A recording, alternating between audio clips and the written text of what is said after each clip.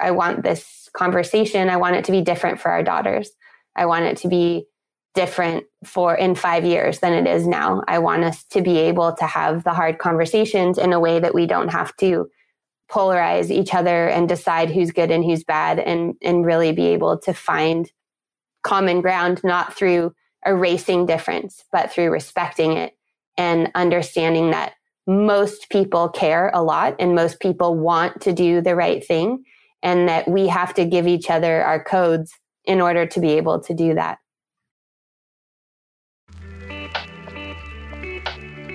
I believe that what we do as women in the privacy of our own minds is the single greatest determinant of our lives.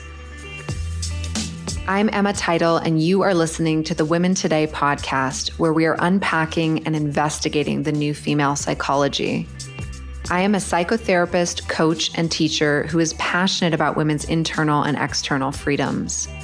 You are in the right place if you want to hear in-depth stories about women's lives. On this show, we dig deep into the minds and hearts of women to understand what it really takes to heal, to grow, and to experience psychological freedom so that we can create lives of authenticity, fulfillment, and contribution. This is a place to receive nourishment, inspiration, and guidance as we continue to show up for the complexity and nuance of our lives as women. I'm so glad that you're here, and let's get started with today's episode.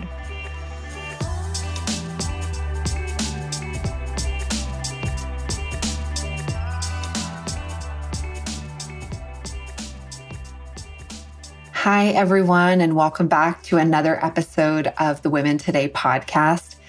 As you know, if you heard the episode last week, we are continuing the conversation around women and trauma and the experiences of triumph that we can have, even if we've experienced massively difficult, stressful, or even unthinkable events in our lives. And I couldn't think of a better person, better interview guest to be kicking off this conversation with other than Kimberly Johnson. Kimberly Johnson is a sexological body worker, somatic experiencing practitioner, yoga teacher trainer, postpartum advocate, and single mom. She helps women heal from birth injuries, gynecological surgeries, and sexual boundary violations. She is the author of the Early Mothering Classic, The Fourth Trimester. And as of today, the day that this podcast is going live, her new book, Call of the Wild, How We Heal Trauma, Awaken Our Power, and Use It for Good, is officially available in stores everywhere. And I am incredibly fortunate that I was able to receive and read an advanced copy of Kimberly's new book, and it blew me away. Seriously, it was inspiring, insightful, educational, easy to read. It felt like it was a book written for the women of today. Seriously.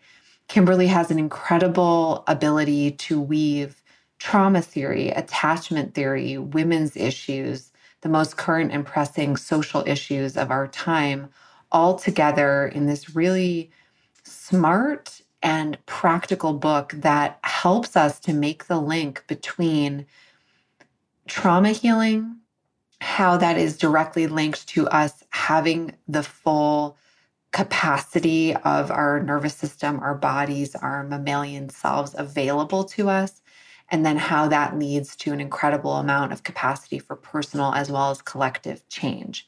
So once we get more into this interview, I think things are going to make a lot more sense.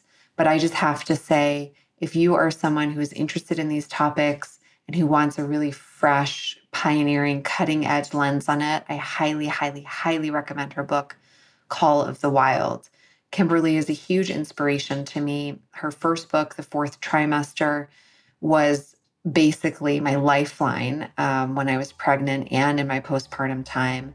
And she's just really a brave, spirited, bold, and brilliant human being. So I hope you enjoy this conversation as much as I did, and I know you're going to get a lot from it.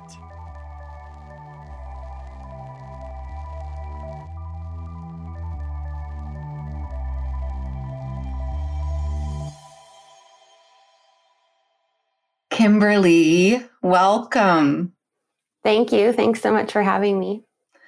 I am so thrilled to have you here today, and I'm sort of bursting at the seams with everything I want to talk to you about your new book. It's phenomenal. Thank you. How are you feeling, first of all? Just as this book is about to come out, how are you feeling in yourself? I'm feeling completely on fire. So excited, so full of energy. I was worried because I moved from Brooklyn to California in May, and then I thought that I was going to go back to New York, and then it became clear that I wasn't. And then I was just exhausted because I was still finishing the book, and I was moving around last summer with my daughter, trying to figure out where she was going to go to school. And really for the fall, I just felt super overwhelmed, very tired, very drained. And I was, had all these pending things. I have a new website, a new podcast, just sort of everything coming to convergence. And since the new year, well, first I started a new relationship, and that has been one of the best things ever for my nervous system. But also now that it's getting closer and I have the book in my hands and it's so beautiful. The letters are gold foil and they shimmer in the light. And it's like the timing couldn't be better. And, writing a book just is a lot of energy output and a lot of time. But the best thing is when people start getting it in their hands and people start engaging with the material and hearing how it hits and lands for different people. And I'm just so excited about it. Oh, well, I haven't had the hard copy in my hands, but I have read every single word. And I just have to say, it is stunning. It is impeccable. I don't know how you accomplished what you did in terms of everything you integrated. And so to hear that you're well and with a lot of energy right now after everything you've been through makes me really happy. Yeah, it's just, it's one of those things like it was so funny. My daughter got the book in her hands and she looked at the camera. Someone was filming it as I opened it and she goes, I hope you guys like this one.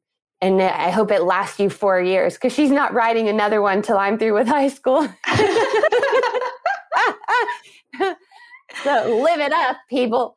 Yeah. But this book, my first book I wrote about an experience that I wanted to have and that I realized I should have had and that all women should have, but I didn't have. And I wrote myself out of my postpartum period. This book, like I own it. I am it. I am the Jaguar. I know this material inside and out. I've worked with thousands of women. So it's coming from the other book is beautiful and it also comes from a place of wholeness. But this experience I've had, and I've had it in so many layers, and it's the culmination of everything that I've done. So it also just, in the Jaguar that's on the cover is painted by someone who happened to go to the same yoga teacher training that I did, who happened to paint jaguars and clitorises. I'm like, okay, so we're like alter egos. Okay, like just accept it. And then she started taking my classes. And then it turns out she studied with the Kogi people in Colombia, and Kogi means jaguars, and they live in Santa Marta in the most diverse ecosystem in the entire Amazon. And that's where it emerges out of. And so there's just so many layers to it. So it's awesome. Oh, wow. I want to get into all of it with you.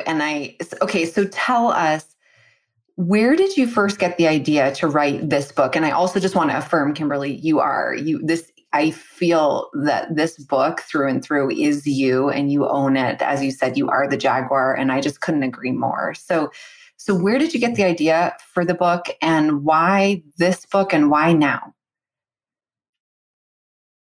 Prior to the Me Too movement, my last book which is the fourth trimester for people who are listening. I started working with women specifically with birth injuries, birth trauma, gynecological trauma, and sexual boundary violations. And I'm a sexological body worker, so that means I do hands-on, hands-in work. I work in women's vaginas and pelvises. And it was like an incubation period. I think I worked with 800 women in 3 years. In that time, I realized that there's a predator-prey dynamic in the nervous system, which is represented by fight, flight, and freeze. So outside of the social nervous system.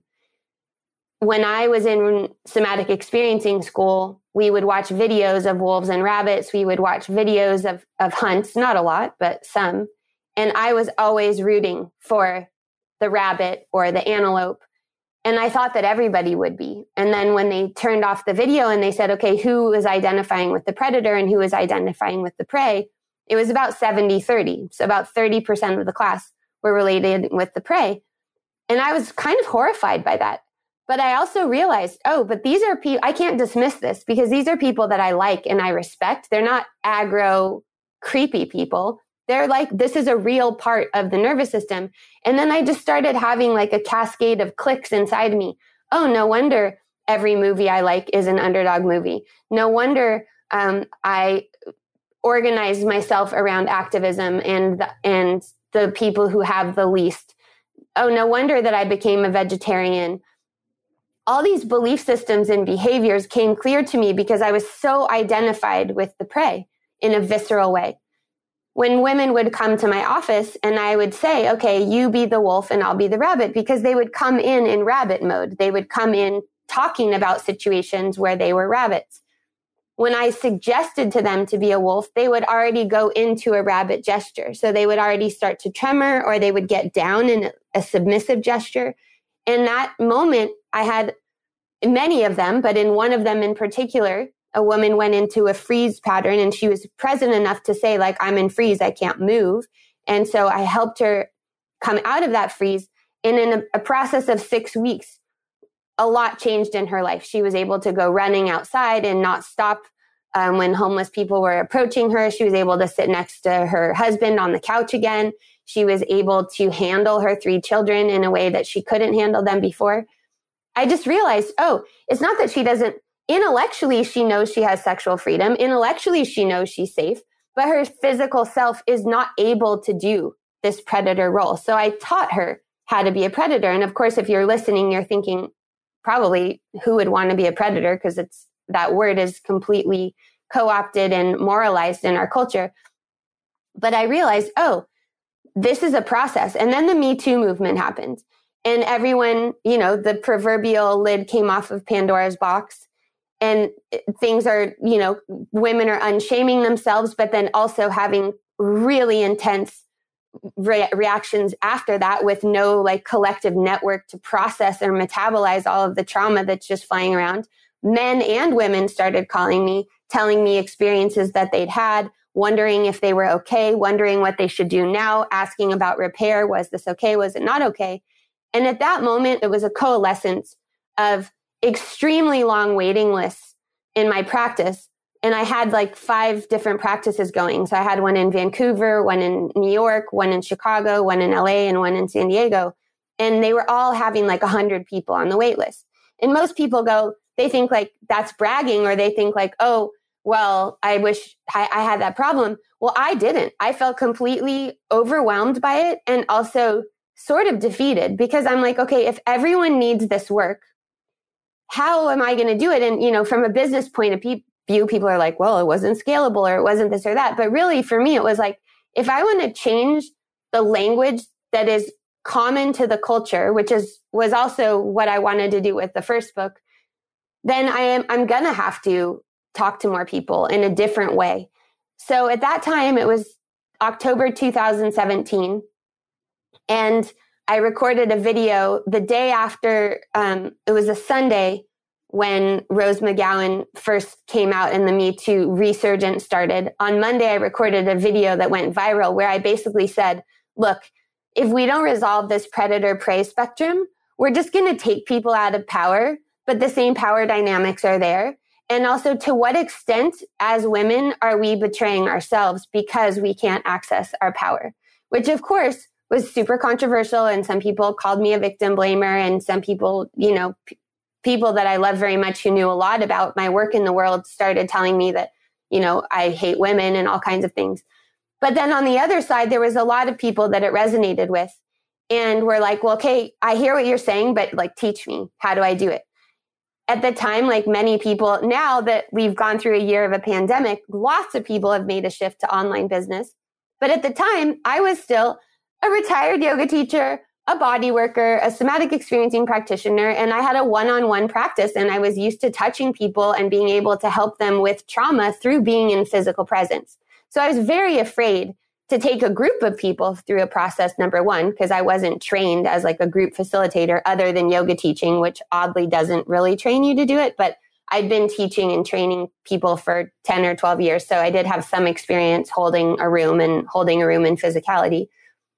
But then to do it online was also like, oh, is that irresponsible? I don't know. And then I just said, F it, I'm just going to do it. So I started this class. It was called Activate Your Inner Jaguar, a real world understanding of your nervous system and embodied consent. Because I have a lot of ideas about how consent is framed in our culture based on our own ability to read our nervous systems and assuming that someone else is going to be able to read our nervous system for us and then blaming them for not being able to read our nervous system.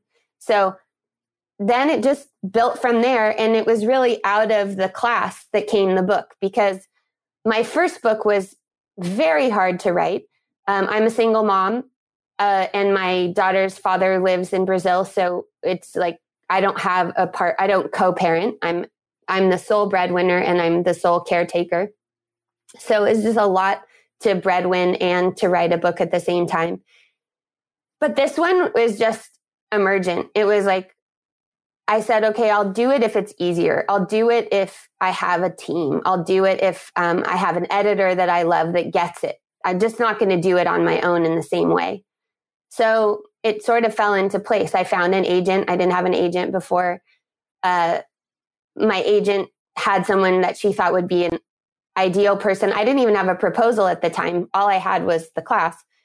And then it just sort of cascaded. It was really easy to write the proposal. I enjoyed doing it because I was also like, I just don't want to do this if I don't enjoy it. And not all the time, but at least some of the time. And then, frankly, I didn't enjoy the last year of it because it was a pandemic and it was traumatic and it was really hard to write a book about the nervous system in the midst of so many changes and shifting grounds and the new conversation in race. And it is new, even no matter how long you've been studying this stuff, which for me, I had been studying it since high school.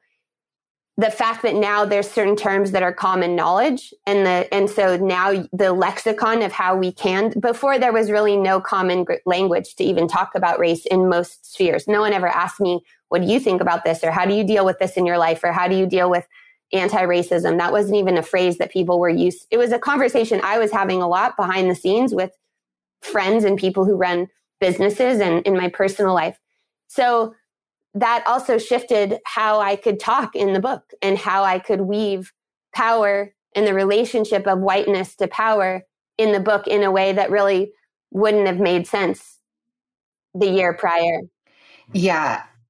Thank you for bringing that piece in, because I was so impacted by how you did bring in the race conversation, the gender conversation, any of these power dynamics and power plays. And so in many ways, I feel like it's the perfect timing for this book, because there's even more in the common discourse about these issues. And you offer a new pathway.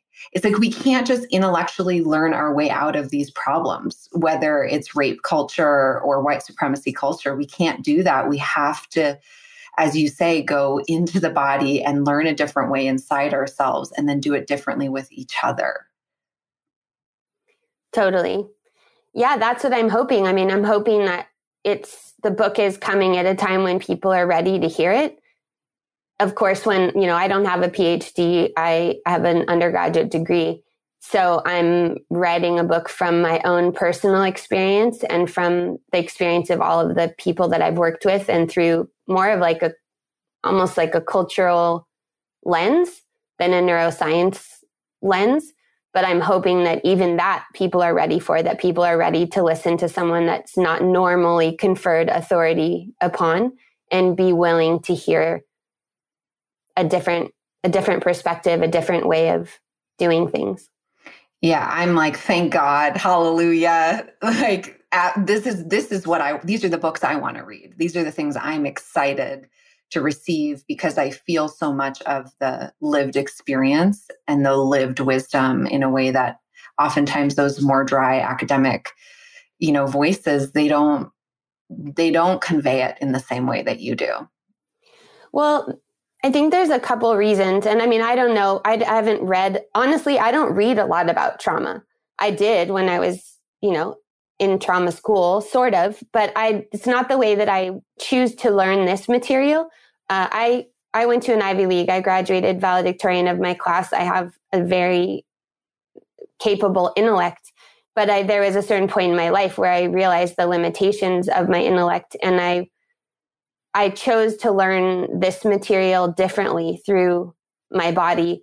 And I'm hoping that there's enough of the information so that people have a framework, but they're feeling it at the same time. And that's my experience of teaching people in my courses, is they're like, oh yeah, I learned this before. Like, I know this language, but I didn't know it inside myself. And the knowing it in yourself is what makes you trustworthy. So it's what makes someone believe what you're saying and believe that you're an ally, or believe that you're an advocate, or believe that you truly will stand your ground, and that you can be present for difficult conversations. I love all of that. And I'll say I spent 5 years training in somatic experiencing, one of the methodologies that you bring in so much in the book and in your work. And reading your book, I felt like I got things on a whole other level than I was able to through my training. So for anybody who's out there who's going to read this book, I highly recommend that you get it. That just know it did feel like that somatic transmission. I had so many bodily based experiences, memories, ahas, things coming together that were really profound for me, even as someone steeped in the work. So you did a good job. Thanks. Well, I also think that it really is important that, and I think now is a time when people are starting to understand that we can value identity without making it into identity politics. So hearing it from the voice of a woman, and a voice of a woman who's closer to your generation, matters. And a lot of the trauma books, the bestsellers, Body Keeps the Score, Waking the Tiger, books that have been, very impactful for me, whose shoulders I stand upon, I intentionally didn't have a foreword for this book. My first book has a foreword. But when I was thinking, I asked Esther Perel. She doesn't write forewords because she's busy and doing, that's just, some authors have a standard reply that they just don't do that. But after I asked Esther, I was like, I don't want Peter to write me a foreword, because that's actually the opposite of what this book is about. This book isn't about me asking somebody in a prior generation to give me a stamp of approval so that people will listen to me. This book has to stand on its own. You have to see it and feel it and know that this is something that you want to engage with. And I think that I really went back and forth between even the title, It's How We Heal Trauma, between how women heal trauma, because essentially it's a book from the female perspective and a female who identifies as a woman. But then I thought, but every other trauma book doesn't say how men do this, but that's primarily what they do. And for me, I loved my somatic experiencing training. I mean, Peter's the first person that I think in the acknowledgments, the book would not exist without somatic experiencing. I think I had really special training because some of my trainings in Brazil had 30 students and 30 assistants. So it was and there are a lot of dancers and a lot of people that were retired that were doing it more as a hobby. So there was a lot less charge around the work, a lot less agenda, and just learning it in a different culture and a different language was really different. And all my teachers were men, except one. And they were all men who were strongly identified in a predator role some of the time. And if we're going to talk about the gray area of sexual dynamics and power, they had probably found themselves some of the time. And not probably, some of them definitely had. So, and when I say that, it's not cancel culture. It's basically naming that we're in a huge time of gray area and renegotiation that we're all in together. One thing that I hope comes through in the book, I don't know if it does, because this was one thing that my editor and I just don't know if she really got my point of view on this. I believe that we all have our boundaries crossed and we all cross boundaries. I don't think it's unidirectional. And I think that how we've moralized the predator and prey dynamic, that the predator is usually men, and so men are bad, and that the prey is usually women, so women are good, and that we get in these polarizations and they're just accepted. I mean, I've dated men that have just been trashing men all the time. And I'm like, do you really think that? Because I don't think that. Like, I don't think that like men writ large are the problem. That's not my point of view. But that's what they've internalized as a feminist message. And if they're going to be a quote unquote good man, then they're going to express this distrust of men all the time. So I understand that in our culture, and when I say culture, I mean white over culture, that most of the time men are encouraged into fight responses, which are irritation, frustration, anger, and rage. And it's more permissible for women to have prey responses, which are either flight or freeze, which in the flight is worry, all the way up to anxiety and panic, or freeze, confusion, disorientation, resignation, apathy. We don't really like those qualities inversely. We don't accept them as much. So there's so many different factors of how we locate ourselves in these nervous system dynamics. But I think it's really important that a lot of these conversations don't take place because as women, if we start to name gender as a possible factor in how the power is happening, it automatically means that we're naming ourselves a victim. Instead of just, no, we're just naming that this is a factor in this conversation or interaction we're having. This is so refreshing, Kimberly. And this is where I feel like you are on the forefront of what we need right now, which is bringing the conversation to a whole next level. Like, we're not going to live into the world that we want. We're not going to stop a lot of these horrific dynamics that have been going on unless we are able to access the full range on all ends. Like you're saying, like we can't.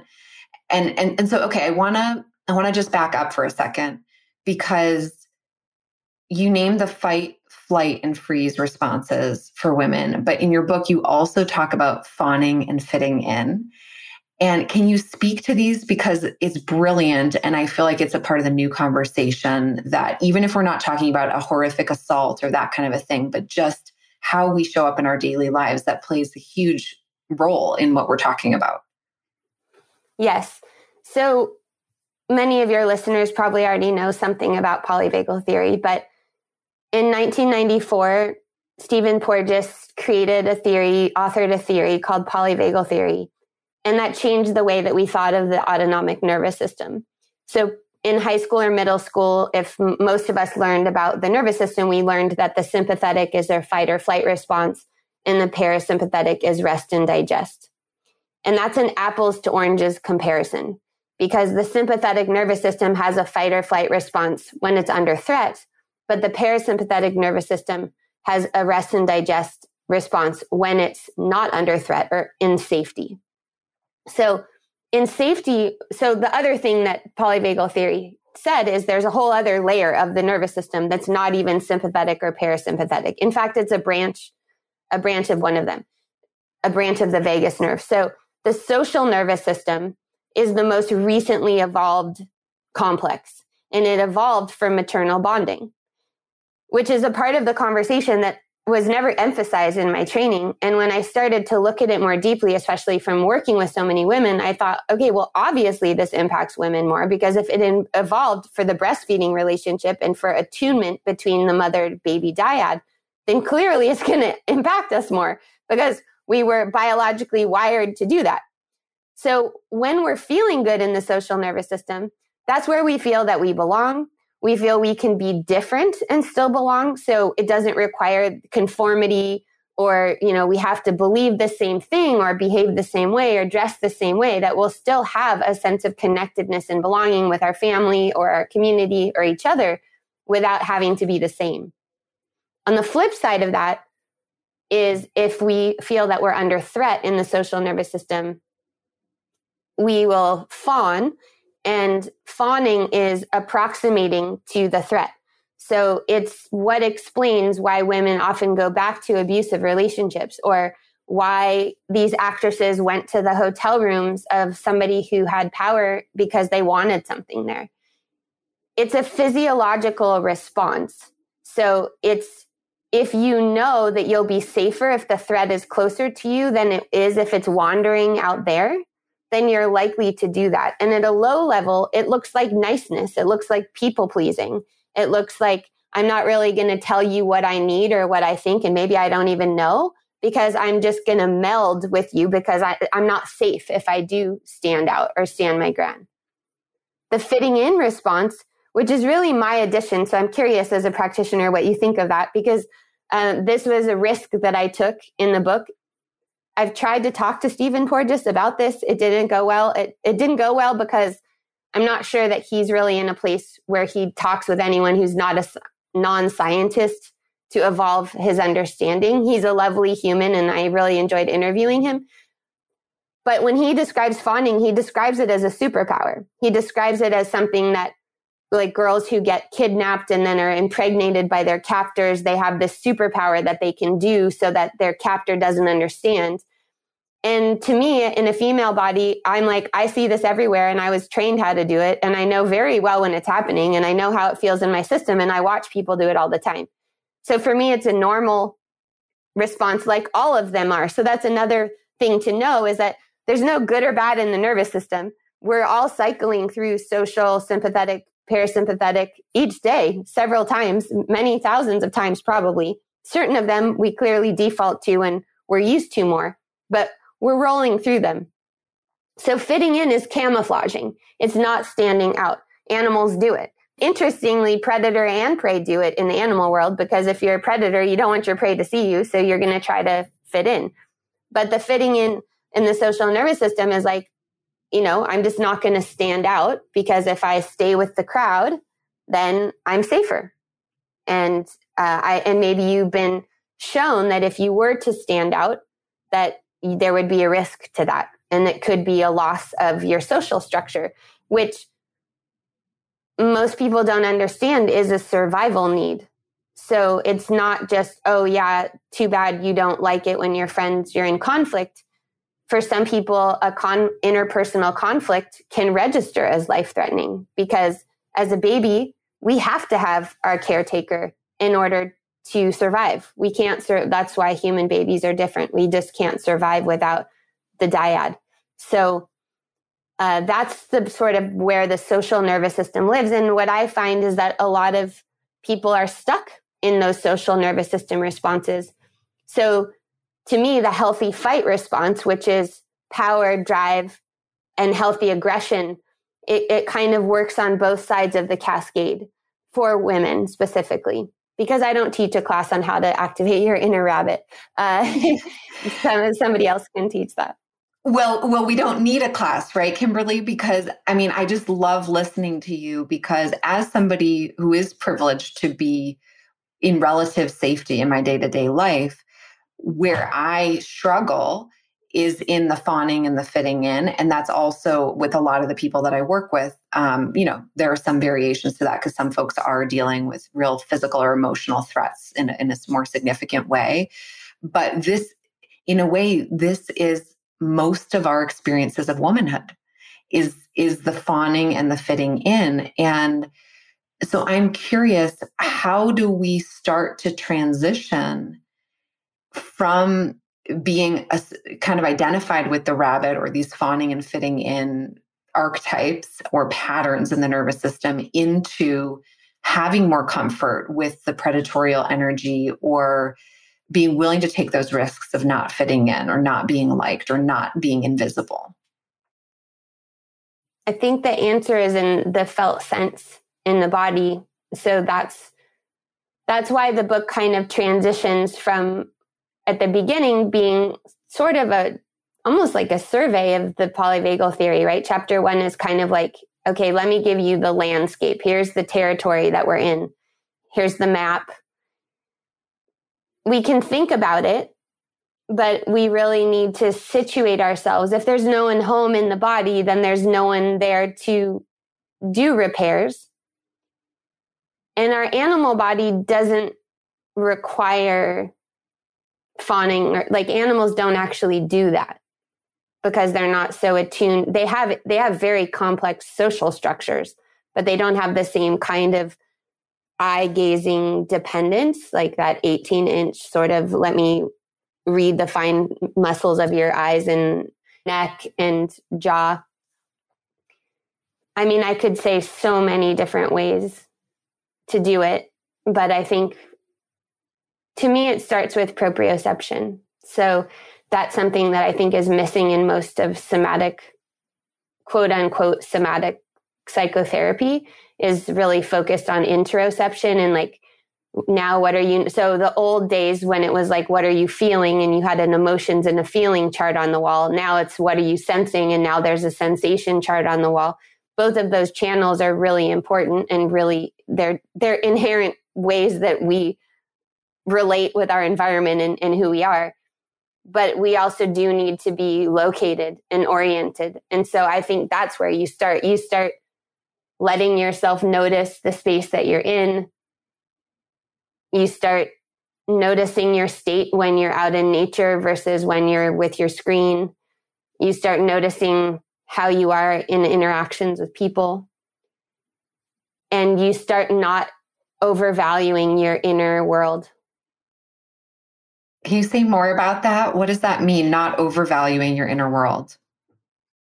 I think that the presupposition in most of psychology, yoga, and meditation is that our inner world is what's really true and our outer world's not really true.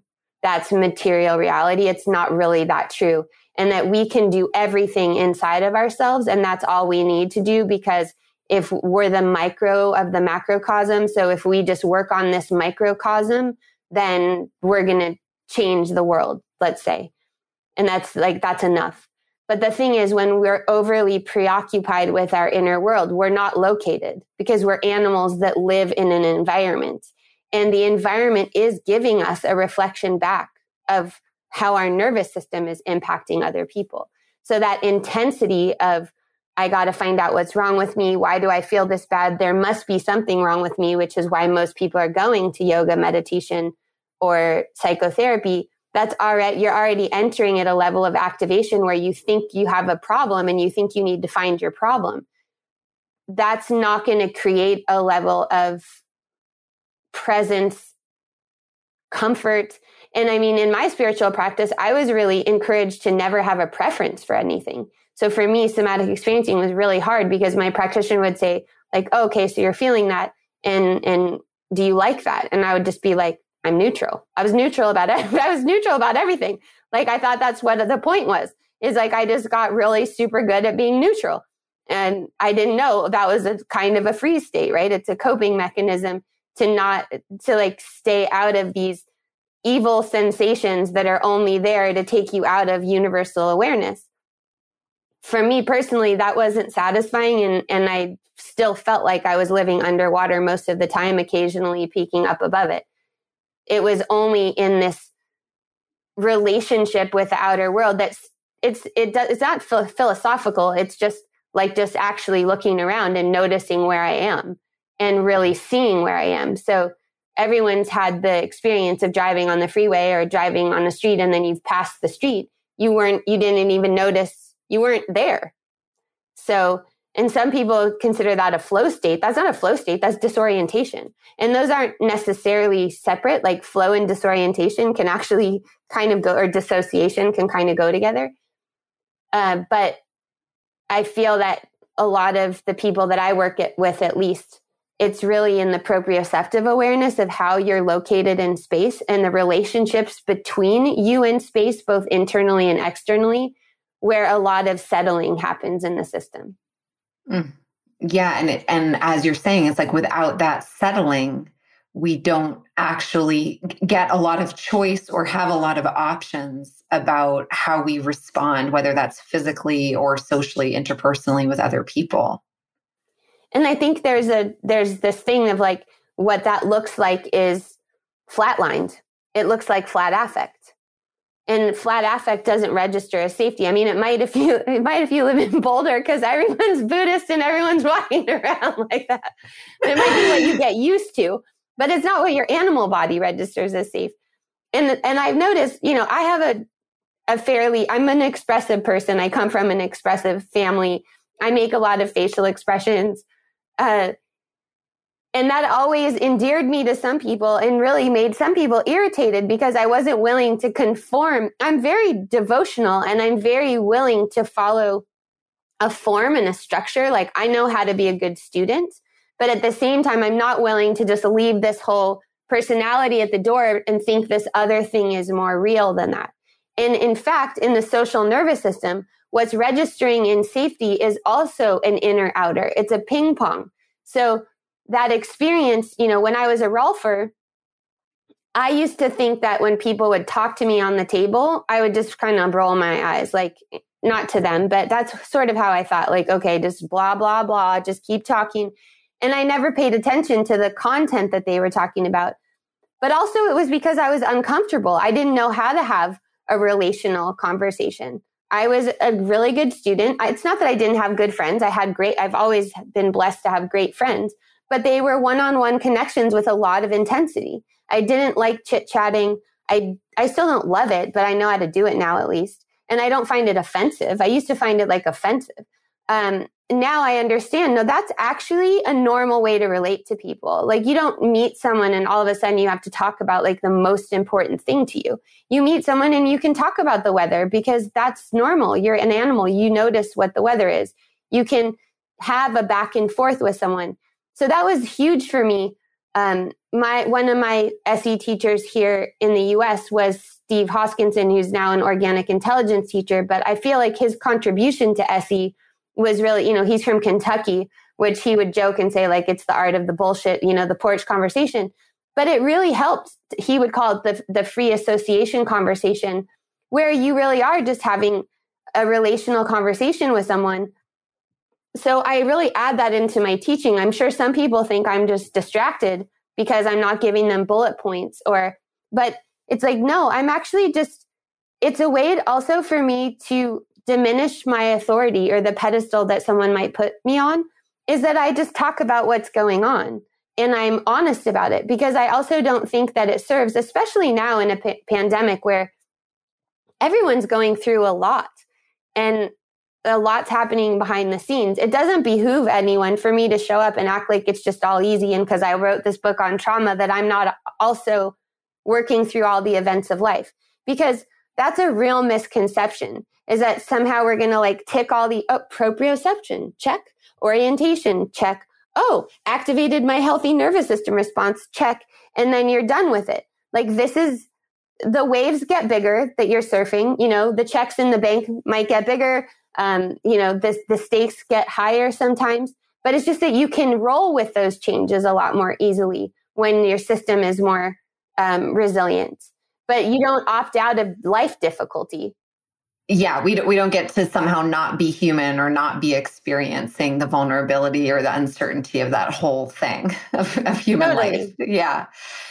Okay, this brings up something I wanted to get to with you, because in your book, you write about the phenomenon of upper limits, which I think for people who are in the personal growth and development scene, people know what that means intellectually, like, oh, I can't handle more goodness.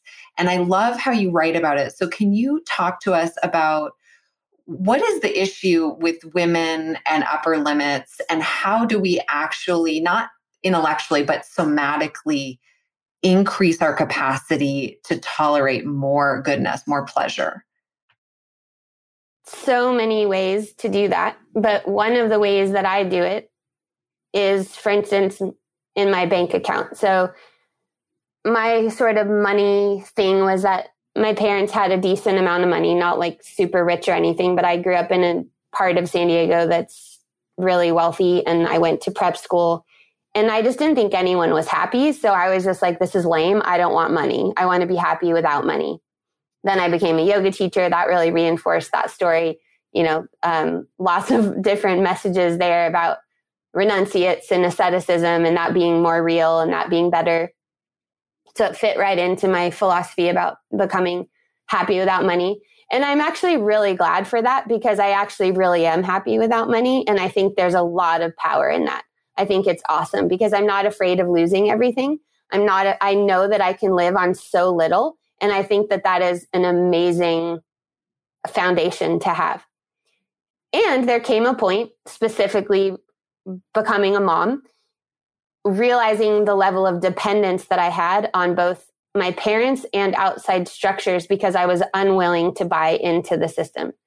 And not in big ways, but like my dad was still paying my car insurance. Or if I had a problem, like a dental thing, then I would have to ask for money. So just knowing that there was a safety net, but also feeling like I don't really know. I don't have a handle on this. I work hard, but I'm not really thinking about the future.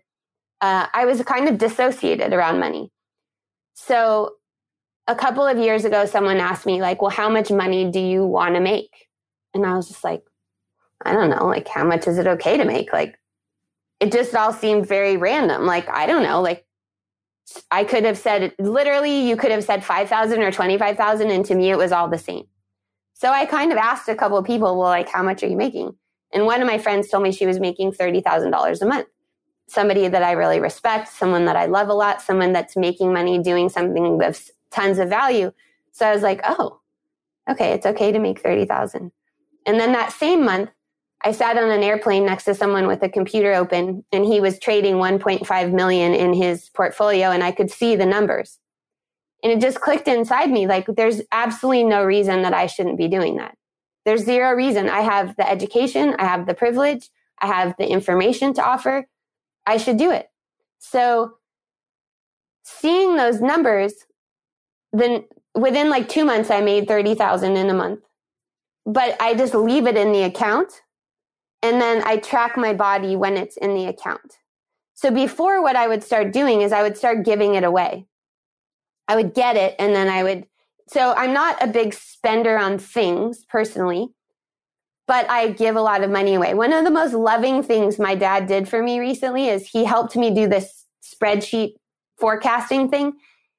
And, you know, my dad's really traditional of his generation. So he's been paying into this kind of life insurance for 35 years that's, you know, accrued a ton of wealth. And he's a Libra. It's just like everything is so rational and like so planned out. So I'm a wild card. I mean, he kind of can't believe what I'm doing right now, because it's just like I'm doing it from my gut and my instinct, and I've gotten so good at it. And he's just like, okay. But he put a budget, because I was like, Dad, I don't have a budget, and like maybe I should, and like, you know, do you want to help me? So he did. And then he put in the budget $500 a month, and he just put giveaway, because he knows I'm going to do it anyway. And he didn't judge me for it, because I know he thinks like you could make this tax deductible and you could do this and you could do that. But I get so much joy out of just giving people money that is under the table. That's like, I'm just giving this person that I know needs it something, or loaning it. And it doesn't have to be official. So I just look at the amount and I don't do anything with it for a while. And I just let it sit there and I just hold it. And in the book, I call it a hold it moment. I just let it sit in my system. And then I do the same with like a compliment, because sometimes I hear something and I deflect it, or I don't think it's important. Like this morning, I was doing a workout and I was working out in my pajamas on Zoom, and I looked crazy. I mean, I just woke up and I didn't care. And I went, it was like 6:29. I woke up and I got in the workout at 6:30, but someone was on there that hadn't seen me for a long time. And the first thing she said was, hey, oh, sexy in the morning. And I was kind of like, what? Like, I look nuts. Like my hair is all over the place. And so in that instance, I didn't really hold it. I just was like, huh. But practicing all the different ways, whatever it is. And also, you know, the beautiful thing, that the book Big Leap was Gay Hendricks' idea. And he was tracking his own marriage, and how every time they had a conflict, instead of trying to dig into the problem, they looked at the deepening intimacy that they had before, and that shifted their whole relationship. I think that's another thing to just notice. And I have people in my life that'll say that if I'm feeling some way, they're like, are you sure it's not an upper limit problem? Like, for instance, on Saturday, I finally got my hard copy of my book, and I invited some people over, and then it turned into this huge kind of party almost. And then I cried a ton, and then I screamed and I danced to Welcome to the Jungle. And, there's like a lot. And then noticing if there's like a descent after that, it's like, well, yeah, of course there is, because you just rode a big wave of activation. And just because it's not negative activation doesn't mean there's not a dip on the other side of that wave. Yeah, I thank you so much for sharing all of these examples. I love thinking of you in the early morning workout and, and the money. Thank you for speaking to the money piece, because I think in my experience in myself and then working with women, it's like we hit these points where we aren't taught how to be with the intensity of the energy, whether it's positive, negative, or it's not usually neutral if it's a lot of energy. But what I love about your work is how you're training and helping people to know really practical ways to actually have a greater capacity. And Totally. In that greater capacity is where our power lies, if I'm understanding your work correctly. Is that resonating? Definitely. And also, it's been such a huge tool in, I don't want to use the word interpreting, but that's what's coming to mind, the behavior of other people in my life. Because sometimes other people don't have the capacity to handle how good something is for you. And that came up a lot for me. Instead of viewing that as a rejection, it's just like, oh, that's a capacity thing. Like they just can't hold that much stuff, Yeah. And I share an example. My first book, it arrived in a box, and for some reason, my publisher had my parents' address. So I opened the book, and it was the first time, so that's totally, that book was like years and years and years. And I turned in my first manuscript, and they rejected it, and they used the word, they rejected it. And like, I was a straight A student. I never got rejected in anything. I just couldn't believe it. So it's just like such a labor of love and stamina. And I opened it, and I started crying and screaming at the same time and jumping up and down. And my parents were standing on either side of the kitchen island, and they turned and they walked away from me to the other side of the room. And, I could have taken that personally because it was weird. It was just frankly super weird, but it also just showed me, oh, they can't actually handle this. It's like too much for them. And it told me a lot about why I feel certain ways about being their kid. But it also, what I did was I called up my friends and we're like, can you meet me at this place? This was like 4 years ago, and put Kool and the Gang on, and I'm going to redo this. And so I resealed up the book and I taped it shut, and then I did it over again. And I made a positive reparative experience for myself so that I don't have that negative quote unquote memory. I don't feel negatively towards my parents about it.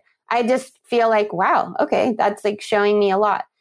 And so for me, that's what all of this work helps with, is it takes away the layer of shame of, I shouldn't be this way, or why am I that way? Or, I have friends, even business partners, that sometimes don't make eye contact, or when I first see them, they don't make eye contact. And for a long time, not only me, but other people were like, I don't think so-and-so likes me.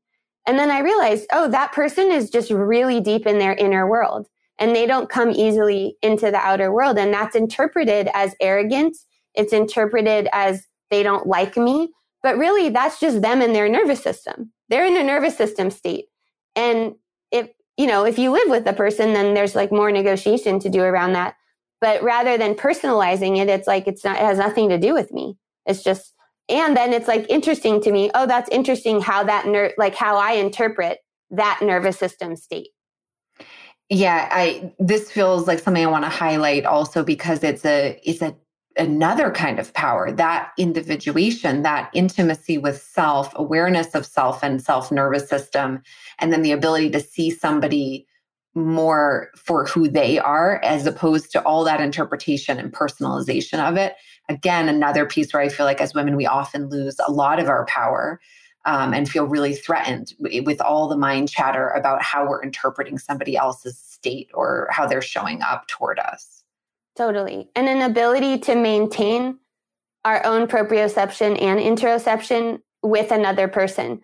So we have the superpower of bonding, and we have estrogen. And both of those things make us hyper aware of how other people are. And that's why in menopause, women normally just don't give a fuck anymore and like stop caring about what everyone else thinks and stop caring about dinner being on the table because they have less estrogen. So there's less moving in that way. But it is a superpower. It is amazing that we can read a room and that we can know what people need. And we need to not only practice boundaries, which is a part of the book, right? Because a healthy aggression and fight response, you have to be localized. You have to know the contours of your system and you have to know how to mobilize your system. So it's not to blame yourself for those attunements. It's just to notice when those are turned in on yourself. And I find that that's another way that female conditioning and spiritual conditioning overlay is that there's this idea that we're all just too self-centered and that it's bad to be so self-centered. At least, and I know spiritual is a big word, and so maybe people listening, their path is totally different than what mine was. But there's this idea that we should always, and religion, we should take the point of view of the other person, right? We should see it from their shoes. We should take the opposite perspective. And most of the women that I work with, they can very elaborately lay out and defend the pattern of the other people that they're with. And it's just like, but what about you? Yeah. And I know because I've done it so much in my life. Like I could say it, and I excused so much behavior because it was like, well, this, like my ex-husband, well, look at his parenting. He didn't have good parenting. And, oh, well, he has this trauma because of this, this, and this. And I was so willing to give him so much space to be in his thing without claiming, but why am I doing this? Like, because again, it's like, that's being good, right? It's being good to be so generous and it's being and nice and non-reactive. I would be so non-reactive to his rage and his acting out. But that's not coming from an animal place. That's coming from a rational mental place. And we're afraid of our wildness. We're afraid that if we're wild, we'll be out of control because that's the white colonial conditioning. Everything wild needs to be contained, needs to be dominated and decimated to a certain extent. And the only thing trustworthy is culture. The only thing trustworthy is organization. So the wildness will tell us, but we can't even hear it because the voices of what everyone else thinks and what everyone else feels are so loud.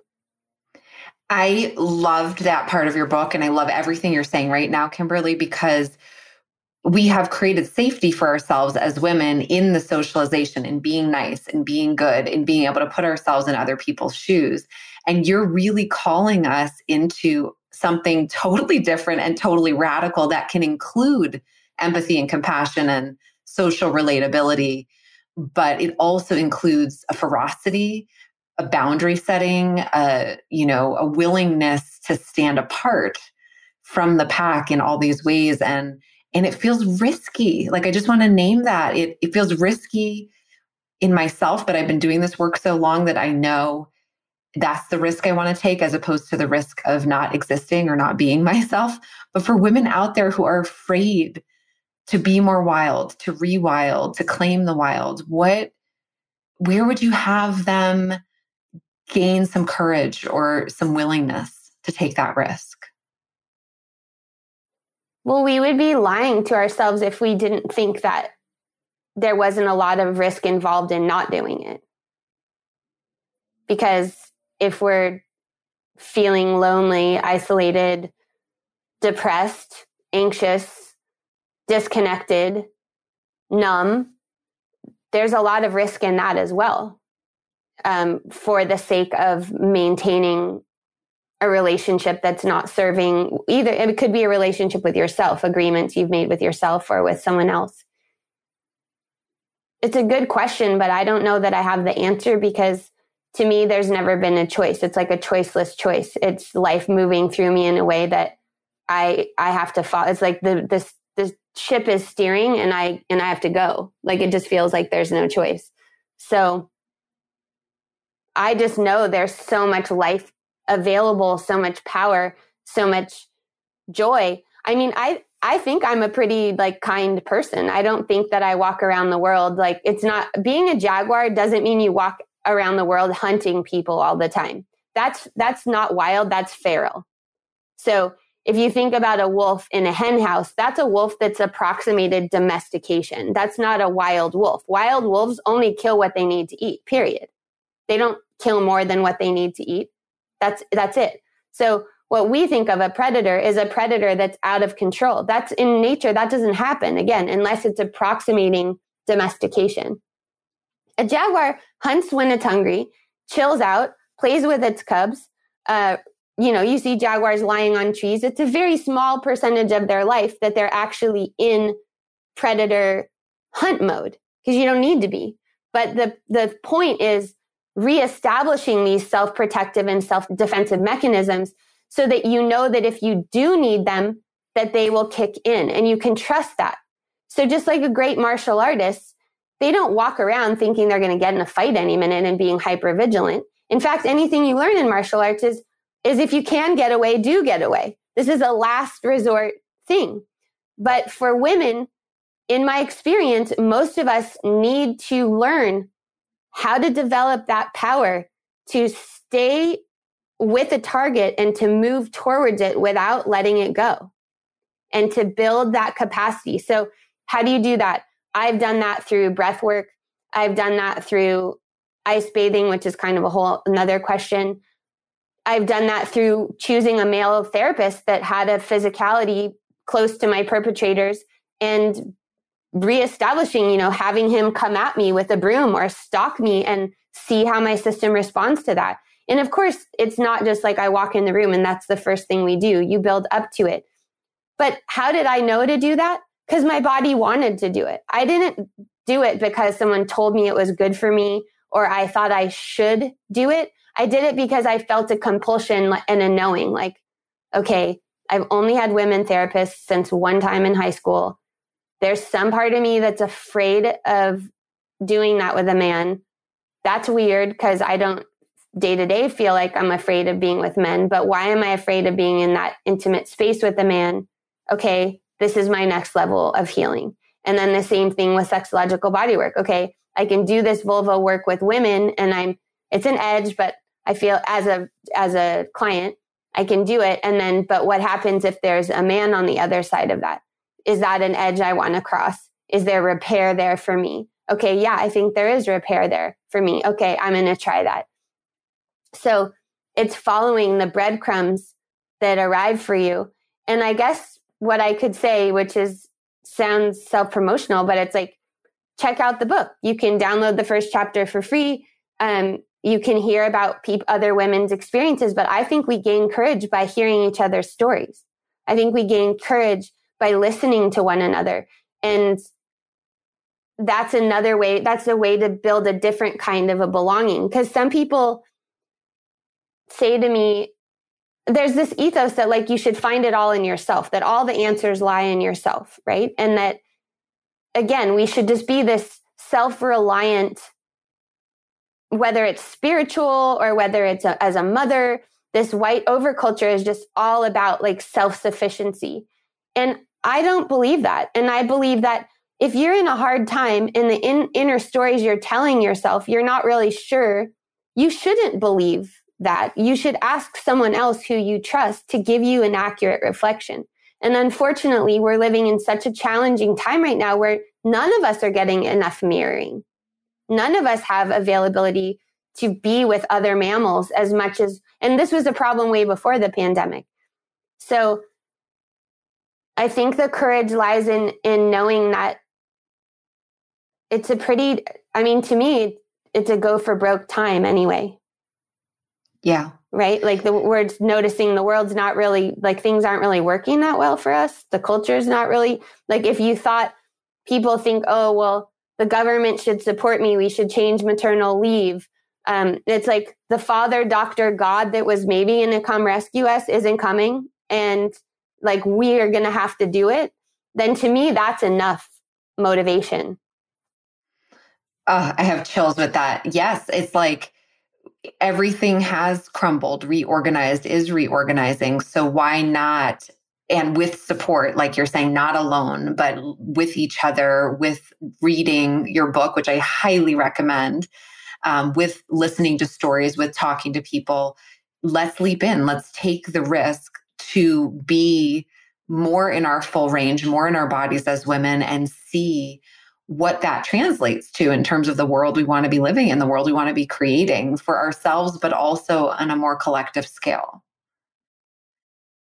But I think that people listening, especially if they're listening to this conversation in your podcast, like some of them, they've already done some of this work. They've already taken a step in to listen to these incredibly rich, deep conversations. For me, and maybe it's just my path, but on my path, it's just been very obvious that there's choice points where either I choose life or I choose compromise, which eventually is going to diminish my own connection to my soul and to what I really came here to do. And it is difficult. Sometimes there's a lot of grief and a lot of loss and a lot of death. I'm a student of Marion Woodman's work, and she talks about being married to the same man 4 times. She's more dramatic about it. So she says, I've been married 4 times. And then she says to the same person, but they had to bury their contracts and start over again. And I think that to really be alive in life, that's what it takes. It takes the courage to allow parts of ourselves to die, to let go of phases of life. So it's not an easy path, but to me, it's the only one, because other parts of you die if you don't. Yes. So beautifully said. Kimberly, where can people access the first chapter of your book, your entire book? Tell us. You can go to KimberlyAnnJohnson.com, and right there on that first page, you'll see you can download the first chapter of the book. And there's some really cool offers to a Jaguar playlist. We didn't totally get into the whole Jaguar thing, but you can find out about that in the book. And for me, the Jaguar is the predator animal or the hunter animal that I vibe with the most. But it was something that's given to me. It's not like a traditional spirit animal. It was something that was a transmission that I received from the male practitioner that I was talking about, because he was from the Amazon, which I didn't know. And then he said, like, do you know that I'm from the Amazon? It's the mothers that teach the cubs to hunt. And when he told me that, I recognized I was at the time feeling very sorry for myself, because I was having to be the unconditional love and the disciplinarian at the same time. And it was just a total reframe of this predator prey, that we just assume that the hunter is the male. And we just, even in the modern anthropomorphic description of how we've evolved, it's always like, well, the men went and hunt and the women are the hunter gatherers. It just turned everything on its head for me and gave me even more permission to inhabit this energy and to really take a stand for myself and for, it's interesting, even with the book, of how at the beginning I said, I own this, because that's a very Jaguar statement. But on another day, there can be times when I think, well, is it really mine? And because I can easily go into that universal space, which is more parasympathetic, right? A trance state is more of a parasympathetic state, where I'm like, well, it belongs to everyone, and it's the collective, and it's in the ether. And so, it's not it's both. I have chills, Kimberly, with it's the mother who teaches the cubs to hunt. Yes. And I want to just say something in response to what you said about, this universal thing versus it belonging to you, because I just need to spend a moment praising and celebrating you. Are you okay with that? Sure. Can you hold that? And I will. Yeah, and this is for the listener too, because I am steeped in this work, but from my own, flavor and slice of the pie, because you and I are different, like that healthy individuation. We just have different roles to play. We're different human beings, different nervous systems, different biographies. But when I read this book, I was highlighting, I was having chills, I was crying, I was saying hallelujahs inside my mind, because how you weave these pieces together of trauma, embodiment, feminism, attachment, sex, sexological body work, our power as women, it belongs to you. Like nobody else could have synthesized this the way that you did. Nobody else could have lived a life the way that you have to create this body of work. And I really want you, I'm going to cry saying that. Like, I really want you to hear that and receive that in your body, because you have a gift and your soul is on the planet for a reason. And both of your books, the fourth trimester was like my Bible while I was pregnant and while I was going through it postpartum. And this book is a treasure chest for women. It holds a key that is not being talked about, and you are leading the way. And so I just want to thank you. Everyone's opinions matter, but yours matters a little bit more just because, you know, it's different with people who have different experience levels. And I really want as many people as possible to be able to read this book. And I want people of all genders to be able to read it. I think there's something there because I want this conversation. I want it to be different for our daughters. I want it to be different in 5 years than it is now. I want us to be able to have the hard conversations in a way that we don't have to polarize each other and decide who's good and who's bad, and really be able to find common ground, not through erasing difference, but through respecting it and understanding that most people care a lot and most people want to do the right thing, and that we have to give each other our codes in order to be able to do that. Yes to all of that. And the courage and bravery that you have had in your own life to walk your path, to follow the crumbs, to follow the instincts so that you could be where you are today. Like, I just want to thank you for that. And I want to also shine the light on that for women who are listening, like who are following their own path and their own instincts and maybe not knowing what's right sometimes. Like, when we do our work and when we listen and follow the call, we end up having an enormous amount to contribute. It's true. That's what weaves the new world. Yeah. And I want to live in that different world too. And I want our daughters to live there. Yeah. And when you asked me earlier, just one final thought, when you asked me earlier about how to find the courage, then I would just say, find the role models, find the people who you resonate with. They might challenge you. I've had plenty of role models that kind of rubbed me the wrong way, honestly, but I was like, there's still something there. There's something in the rub that's calling me there. Follow that and find elders, find people who are grandmothers who are farther along than where you are, because we can't see it horizontally sometimes.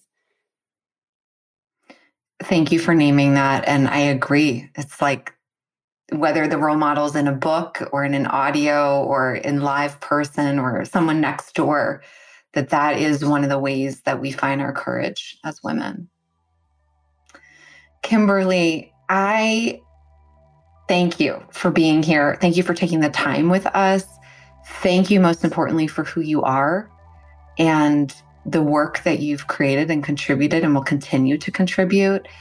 And people listening, you got to get this book. It blew me away. I have multiple chapters I have to go back to and reread. It's now going to be my most recommended book to all my clients. It's brilliant. And it is so the future. So thank you. Thank you.